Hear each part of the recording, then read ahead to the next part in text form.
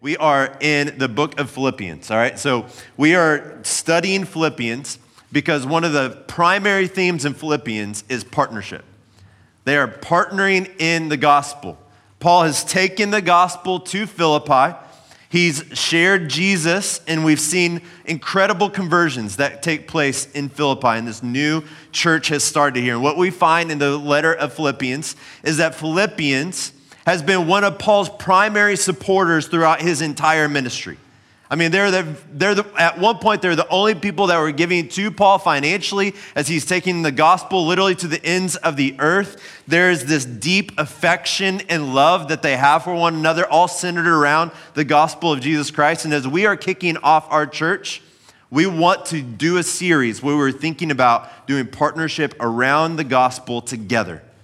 We want to be a church that takes the gospel out to our community, but also gets the gospel deep down inside of us.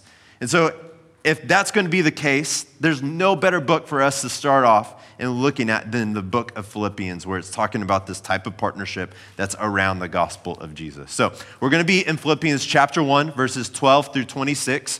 If you would, please stand with me for the reading of God's word. We have a hardback copy in the seat back in front of you. We'll want to grab that. We're also going to have the words up here on the screen.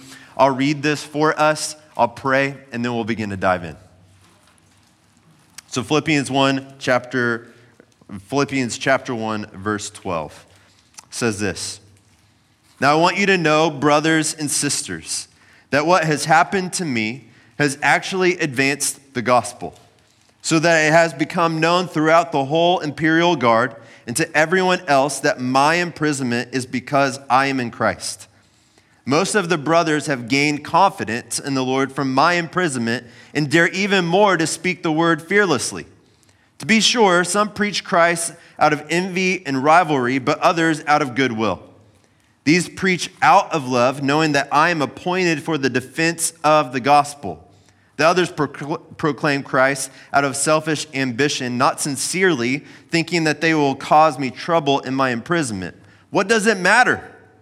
Only that in every way, whether from false motives or true, Christ is proclaimed. And in this I rejoice. Yes, and I will continue to rejoice because I know this will lead to my salvation through your prayers and help from the Spirit of Jesus Christ. My eager expectation and hope is that I will not be ashamed about anything, but that now, as always, with all courage, Christ will be highly honored in my body, whether by life or by death. For me, to live is Christ, and to die is gain. Now, if I live on in the flesh, this means fruitful work for me, and I don't know which one I should choose. I'm torn between the two. I long to depart and be with Christ, which is far better, but to remain in the flesh is more necessary for your sake. Since I'm persuaded of this, I know that I will remain and continue with all of you for your progress and joy in the faith, so that because of my coming to you again, your boasting in Christ Jesus may abound. This is the word of the Lord. Let's pray. Father, I pray that as we open up your word, that you would come and you would speak to us through your word. Their Bible says that it's living and active. And I pray that that would be the experience that we have here and now. That as we open up your scriptures, that you'd reveal yourself to us, that we would sense you here with us, and God, that you would speak tangibly to us. We need you, God. We need to hear from you from your word. And so would you come and would you speak intimately into our life here and now? We ask these things in the name of Jesus, who can do these things that we ask and pray. Amen. You may be seated. So, one of the most fascinating people, I think, in the early modern era, this is like the 16th, 17th century, is Leonardo da Vinci, all right? Everybody knows Leonardo da Vinci, and obviously he has to be this really interesting person because he has a Ninja Turtle named after him, right? If you have a Ninja Turtle named after you, you have to be a pretty interesting person. So he's obviously fascinating for all the things that we know. So he's obviously an esteemed painter. He painted Mona Lisa. He painted The Last Supper. He made a lot of inventions. So he, even before they could even be used, he came up with the concept for a parachute and scuba gear. He was just fascinated by all these different things that the human being could go and do. He also had these massive scientific discoveries. So he's the one that figured out how the heart valve works. So he's really into anatomy. He's also the one that dissected the brain to figure out how it all works. So he's fascinating for all these reasons, but I think the reason that I'm most intrigued by him is because he's a little quirky. Like, if you look at the things that he kind of did, you look at him, you're like, Da Vinci, you're a little weird, and I kind of like you for it, right? He's got that weird, cool quirkiness to him. So, for instance, here's one of the quirky things, all right?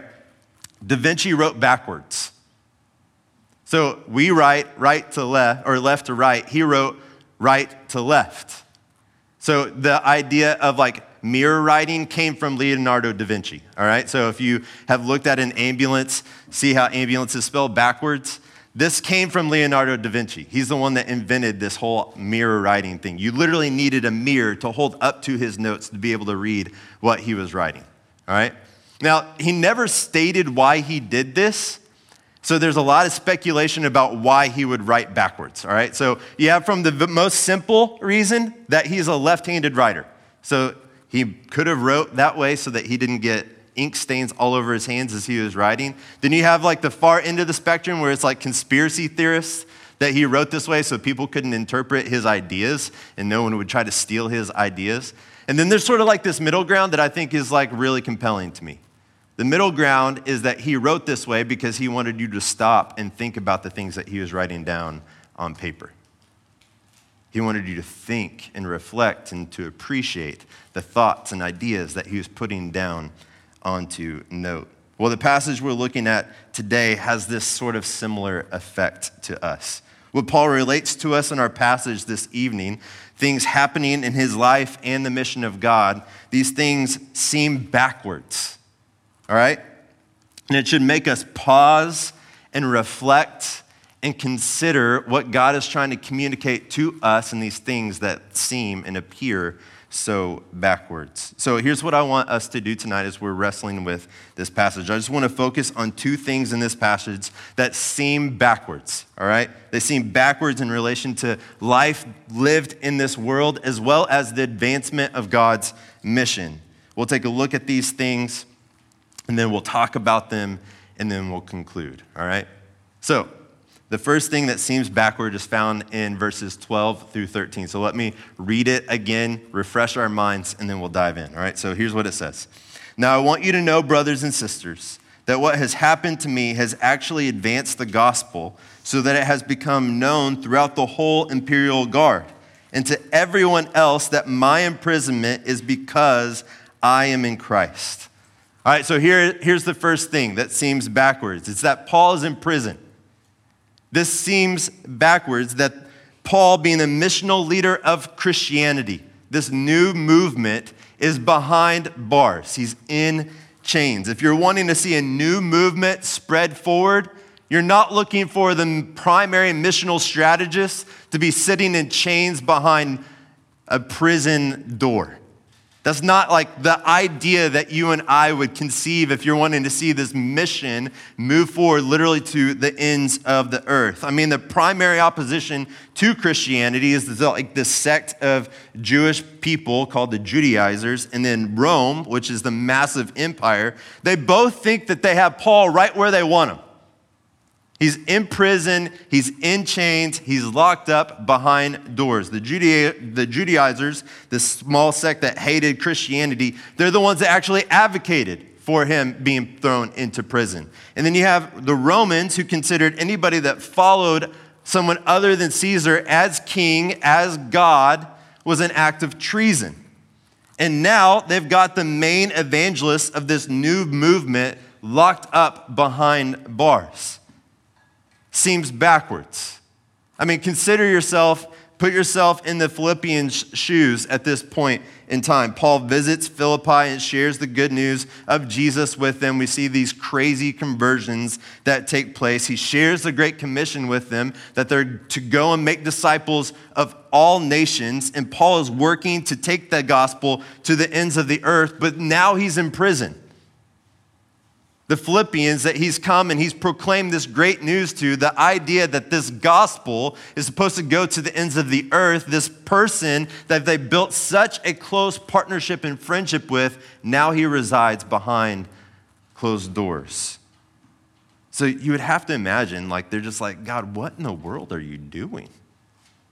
What is happening here? Why are you letting this happen? Why would you allow Paul to be thrown into prison? Why would you allow him to be in shackles? It seems backwards. But here's the thing. Paul says the gospel is advancing further because he's in prison. That's why this feels so backwards. Not only because the main missional strategist of the Christian movement is locked up, but that the gospel continues to advance even further with a primary evangelist behind those closed doors. In verse 13, Paul tells us that the entire imperial guard has heard the gospel. That's roughly 9,000 soldiers, all because Paul is in prison. He then tells us that others have started sharing the gospel because of his imprisonment. That's what we see in verse 14. He says, most of the brothers have gained confidence in the Lord from my imprisonment and dare even more to speak the word fearlessly. So some of these have entirely pure motives, according to Paul, like they truly, genuinely just want to see the gospel of Jesus get out to people. But then he also says there's ulterior motives for some of these other people. That they're actually going and they're preaching the gospel, but they're preaching the gospel because they want to promote themselves. They view this as their time to shine. The Apostle Paul, he's locked up. He can't be the one that people call on to come and share this gospel of Jesus with them. So this is their opportunity to finally seize the day. They're promoting themselves, not just the gospel, but look what Paul says here about this in verse 18. What does it matter? What does it matter to me that other people, even if they have ulterior motives? Only that in every way, whether from false motives or true, Christ is proclaimed. And in this I rejoice. Yes, I will continue to rejoice. See, that the gospel is getting out further with Paul in chains seems entirely backwards. And here's what I think what God is trying to do. I think he's trying to slow us down with this backwardness of the advancement of his mission to show us something. And here's the thing I think he's trying to show us. His power. His power. You see, the strength of a mission is not measured in its strength, but in its weakness. You hear that? So if you want to know how strong a movement really is, you don't measure its strength, how many horses it has, how many soldiers it has, what's the type of battalion that you have, what's all the armory that you've got, what's all the supply of resources that you have that's going towards this. You don't measure it whenever it's at its height. You measure it when it's at its weakness, when it feels most vulnerable or whenever it's being threatened. We find here that the gospel, even in this circumstance, is advancing with the chief missionary in closed doors. He's in prison.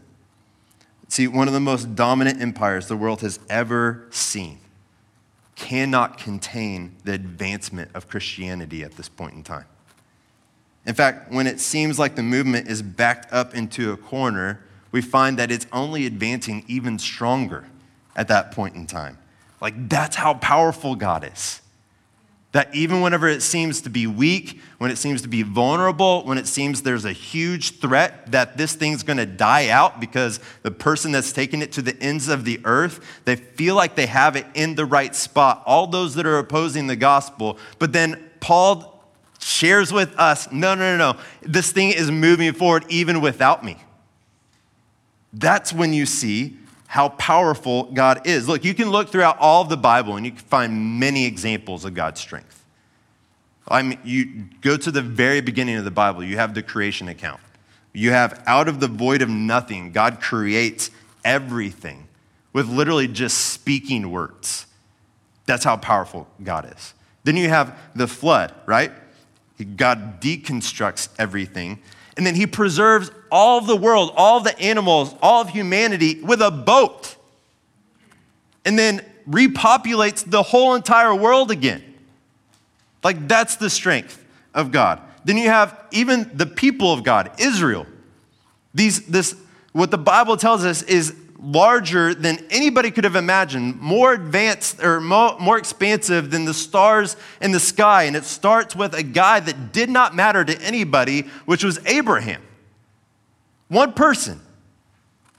I mean, you can look at wars, you can look at healings, you can look at people being raised from the dead. The list goes on. So many examples of God's power and strength, but we get the measure of God's strength in passages like this, when it seems like he's weak, he's vulnerable, and he is threatened. Yet, the mission of God advances all the more. You see the power of God on display in passages like this. Now, this continues today, all right? God moving forward, advancing the gospel in places of weakness. This is an example of that. Any church that's just starting from the grassroots, getting up off of the ground, this is God advancing and showing his power through the advancement of his mission. Like, if you're in this room, you're a part of it right now. I was online today and I saw a pastor who planted literally 14 years ago. And here's what he said. Look, they had 30 baptisms that were happening in his church today. And he shared that that's more people than what they started out with their team when they first launched their church. 14 years later, they now have 30 people in one day being baptized. All because from the weakness of a small group of people starting a church, loving the gospel, taking it out to their city, loving on their city, you see this movement of God's power that rises up amongst them. And there's 30 people's lives who've been changed for all eternity that are taking place today because of this advancement of the gospel, this exemplification of God's power. These passages show us how powerful God is, and we get to participate in it.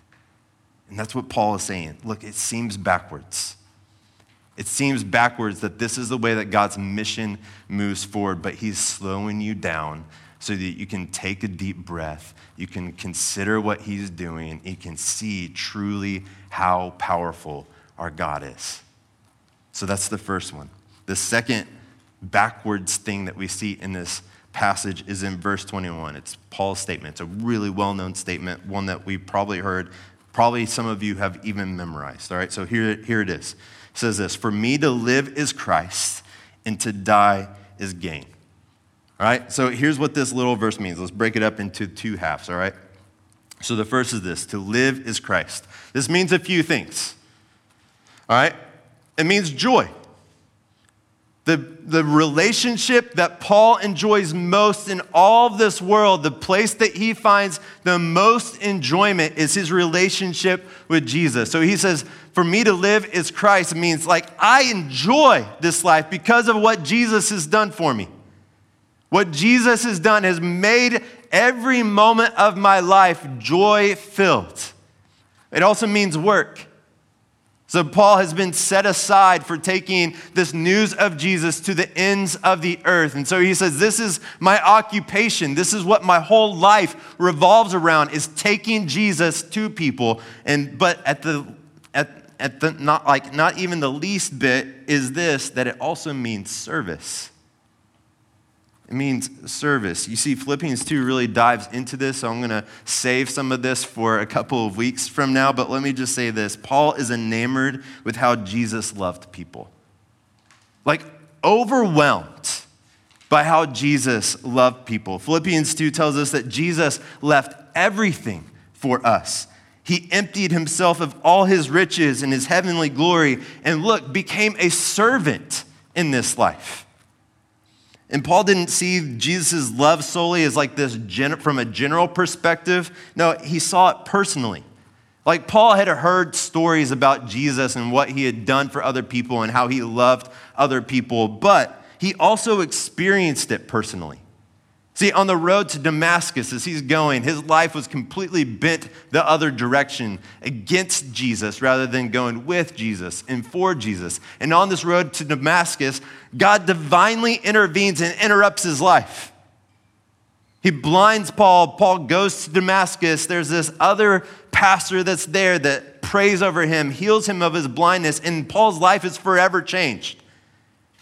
He gets to hear the words and voice of Jesus. Jesus appears to him. So this is not just like a general perspective. Yeah, God loves people. Yeah, I've heard stories about how he does this. No, he's saying, I've felt this.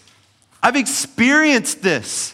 This has happened. It's taken place in my own life. And being profoundly moved by Christ's love for him, Paul reorients his life and service to others. That's why you see him write in another letter, 1 Corinthians 9:19. Although I am free from all and not anyone's slave, I've made myself a slave to everyone in order to win more people.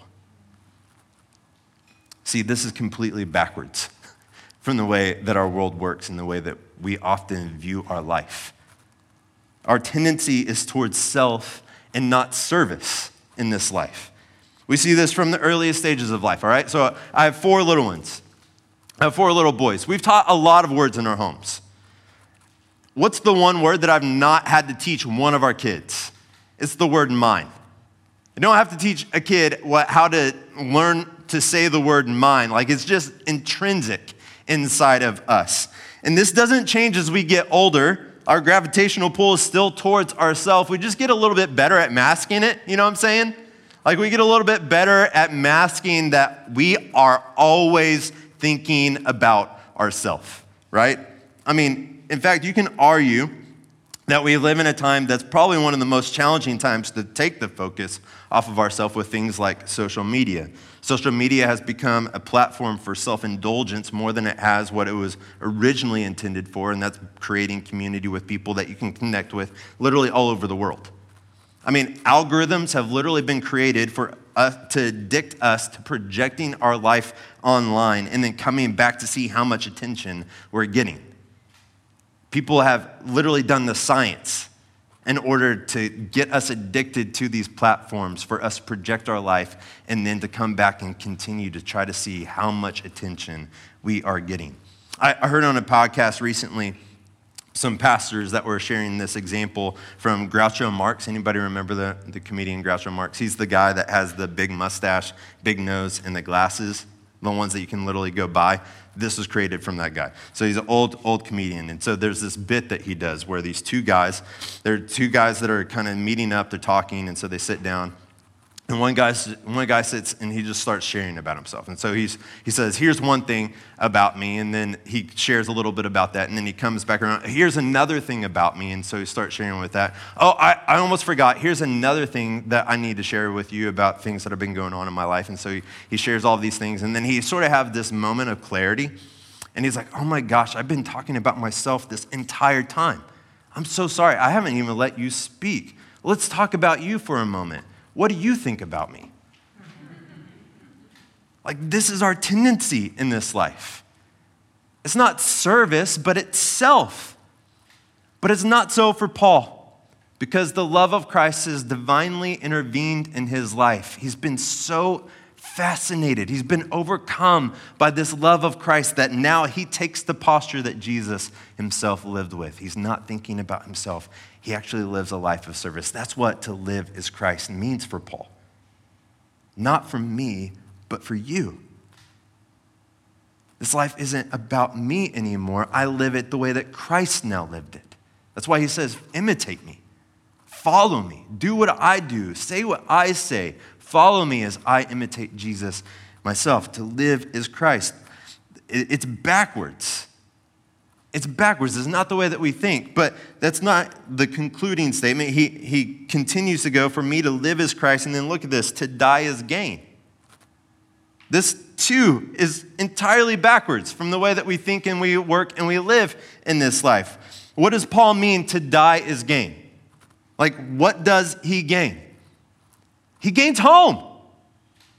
You see, this world says to die is to lose home.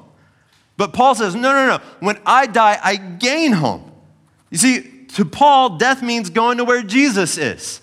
And so this is where he has invested his life now, not this earthly place, but where Jesus is. So you see, Paul hasn't invested his time, his life, his resources into material things, but immaterial things.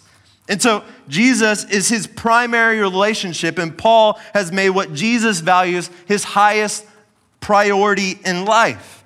You see, at one time, Paul was like us. He was ambitious, and he worked to climb the ladder of influence in his day and age. He wanted to be prestigious. He wanted to be at the top of the ladder within the Jewish culture. He was captivated with what others thought of him. Who he was and where he came from really mattered to Paul. You can see this resume that he puts in Philippians chapter 3 with like all the accolades about who he was and what he had done. This stuff mattered to him at one point. He was a Pharisee, and Jesus tells us that these people were infatuated with money. And since Paul was one of those himself, it's likely that was also a challenge in his life. But look, Christ changes his life.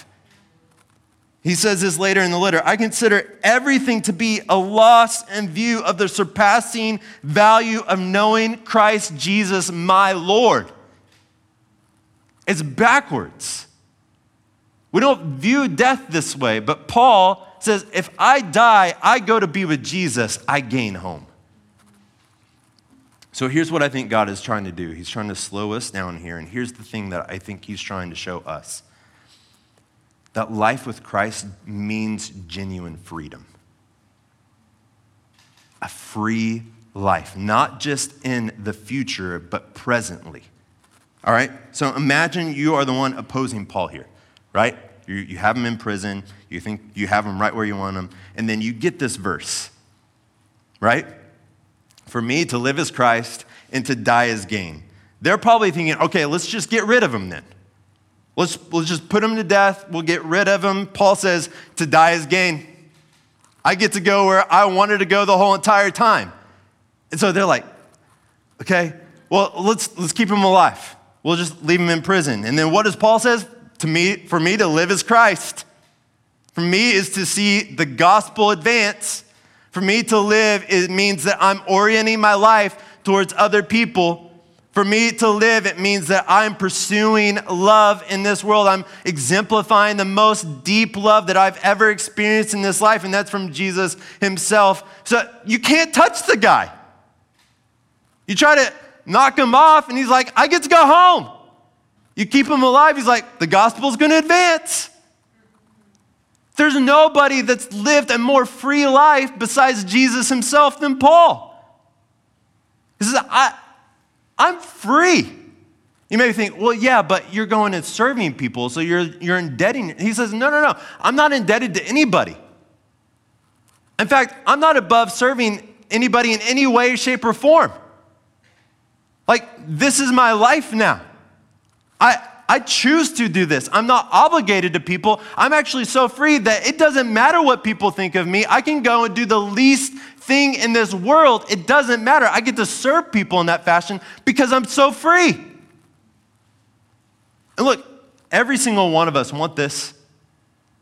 We're all looking for relationships that can give us this type of freedom, this type of acceptance where we can be exactly who we want to be. Whether it's your parents, whether it's your peers, or whether it's your partner. We're all looking for these type of relationships where we can be so fully accepted that we can be exactly who we are and live entirely free. And look, what Paul is saying is God is slowing you down with this backward statement to show you and me what we really want in this life, and that's freedom that comes from complete acceptance. And look, Paul is saying, I found it. I found it. And it's in Jesus and Jesus alone. There's no other place. He's made me completely free. So look, we've looked at how the mission of God seems backwards. We've looked at how the Christian life seems backwards. Now, the real question is like, okay, what do we do with this? How do we respond to this? Well, here's two sort of applications for us from this passage, all right? The first one is this. Consider Christ's love. Consider Christ's love, all right? Galatians 5:1 says this, for freedom Christ set us free. Stand firm then and don't submit again to a yoke of slavery. Look, it wasn't Paul's determination that led him to this profound freedom.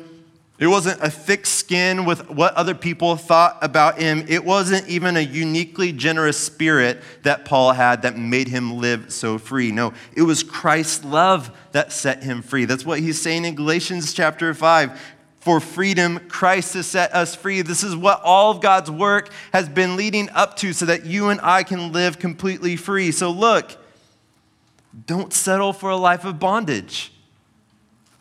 Like a life bent on proving yourself by keeping rules is not a free life. A life enslaved to others' perception of you, where you're trying to consistently prove yourself to other people, that's not a free life. A life driven by things that you cannot keep, where you're trying to hoard and you're trying to gain and you're trying to climb the corporate ladder so you have all the finances to buy all the things that you want, that's not a free life. It's only found, this free life is only found in Jesus. And it changed Paul's life. And look, it can change your life too. So consider Christ's love. It will change your life and it will give you the ultimate freedom that you're looking for in this life because you're completely accepted. The second one is this: share your story. So oftentimes we wonder what we can possibly do for God. Like, what can little old me do for God? And so we wrestle with questions like, what good can I do for Christ? Or, how much power can I muster for Jesus? These are the wrong questions. See, the real question we should be wrestling with is, what good can Christ do for the world through an unworthy person like me? Or, how much power can Jesus show through my weakness? See, this is God's pattern, that he demonstrates his power through weakness. And the Bible tells us that God has chosen to display his power, look, through you and me. That's what Paul gets at in 2 Corinthians 4. He says this: now we have this, speaking of God's power, treasure in clay jars. That's our weak, frail, fragile bodies. So that this extraordinary power may be from God and not from us. And how does he do this? By sharing the gospel through our stories with other people. This is what Paul did. Look, if you look throughout all of the book of Acts, whenever Paul's traveling around and he's going to different places, what is Paul doing? He's sharing a story. There's multiple accounts where he's standing up in front of people and he's saying, this is what my life was before Jesus. And then on the road to Damascus, God divinely interrupts. I get blinded by this incredible light. I hear the voice of God on my life. And then Ananias, he comes and he heals me. And my life is forever changed. Now it's all centered on Jesus. I'm taking the gospel for. This is what Paul does. He simply goes in and he shares his story with people. This story that has been divinely interrupted, this life of transformation. This is what Paul does. He says, this is who Jesus is. He unpacks it for them in the Bible. He shares his story. And look, people are changed. People give their life to Jesus. And it happens because God exemplifies his power through weak people like you and me. And he puts his power on display. He literally changes people's lives for all eternity. So look, do you want to witness the power that was on display in the first part of this passage? Then go share your story. Share with people what God has done in your life. Look, it doesn't have to be rocket science. It can be, if you are one of the people that moved here to help start this church, every single conversation I talk with somebody, it's literally, hey, I've lived here for a year. Oh, what brought you here? We're starting a new church. And then boom, you get to share your story. It can even be, hey, what did you do this last weekend? Oh, I went to this first church service for this brand new church that started here. And then you get to have that as the diving board that literally launches you into a conversation. It's not rocket science. Oh, this is what they talked about at the service. Here's what the Bible had to say about such and such. You can dive into it and you can share your story. And look, when we do it, God demonstrates his power through normal, everyday people like you and me. So look, let's conclude with a story that I think encompasses and incorporates all that we've talked about, all right? So there's a picture that's going to be up here on the screen. It's probably the most powerful baptism story that I've ever experienced, all right? So this happened at the church that I served at for about 10 years. So I'm going to call this guy C because he's actually from Iran. He worked for the government there. He was an engineer for one of the larger cities in Iran.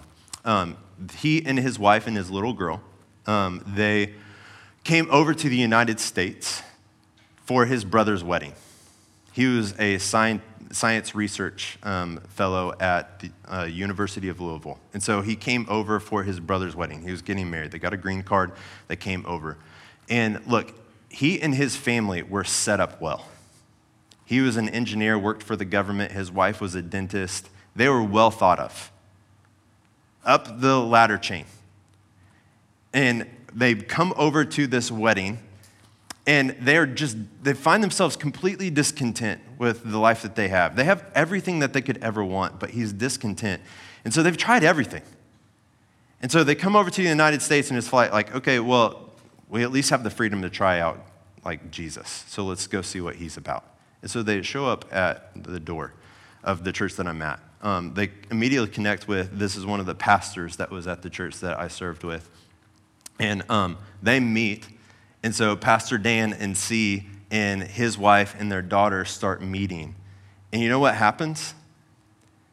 Pastor shares a story with them. They start working through the Gospel of John and just start sharing a story with them. And over time, like, C ends up giving his life to Jesus. They give up everything back in Iran. Like, they literally have cars and, like, apartments and everything that are still in their name. They gave it all up. They got another visa to stay here so that they could actually pursue Jesus more. Completely backwards from the way that this world would think. They give up everything. They have everything in this life that anybody could have thought or imagined. They have it back there. They give it up because they see Jesus. They experience Jesus because someone shared their story. In one of the most weak ways that you could, there's so many broken barrier languages that are taking place between C and Pastor Dan that's here, but he hears the gospel, he responds to the gospel and gives his life to Jesus because of this broken relationship that they have, because of the broken language that they're speaking. They can't fully comprehend or understand everything that's going on, but Christ's love has divinely intervened in C's life, and he gives it up. And so look, whenever he is doing this baptism, ignore all the lettering and stuff that's up there. I couldn't find a picture without it. So ignore all that. So C's about to get baptized. And y'all, you can sort of get it here. It still kind of moves me to tears, this baptism story. Because what happens in the baptisms that take place is they make you say a declaration of your dependence on Jesus, that Jesus is Lord. And as he's giving this declaration of his life, C stands there and he looks up, and it's like he's a soldier. It's like he's a military guy. He's standing in the water, and he's been moved by Christ's love. He's been completely changed by this. And so when it comes time for him to say Jesus is Lord, y'all, he says it at the top of his lungs. He says it like he means it. Like God has stepped into his life and completely changed everything about him. He stands up and he says, Jesus is my Lord. And there wasn't a dry eye in the room because people know his story. They know exactly what he's given up, that God has divinely intervened in his life. He's given his life over because Christ's love has transformed him.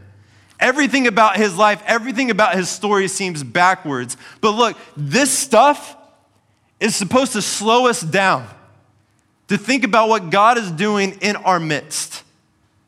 Because it happened by someone sharing their story, where sometimes they didn't even understand each other. But he is so moved by what Jesus' life looks like in the Gospel of John, that he gives over his life to Jesus. They are still here in the United States. They've set up, like his wife is at Boston University so she can go and get her dental. Like they're brilliant people, but they've done everything backwards because God has ruined their life in the most positive, best way possible.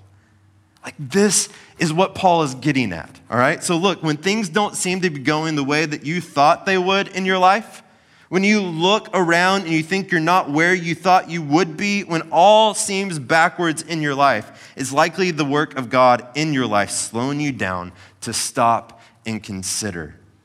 So look, do you want to live an unshackled, free life? Then consider Christ's love. It's the only way to this free life. Do you want to see the power of God on display? Then share your story. God uses weak things of this world to display his power. It's his pattern. He uses everyday, normal people like you and me to exemplify his power and see people's lives change forever. That's what he does. It's completely backwards, but it's the beauty of the gospel in full display. Let's pray.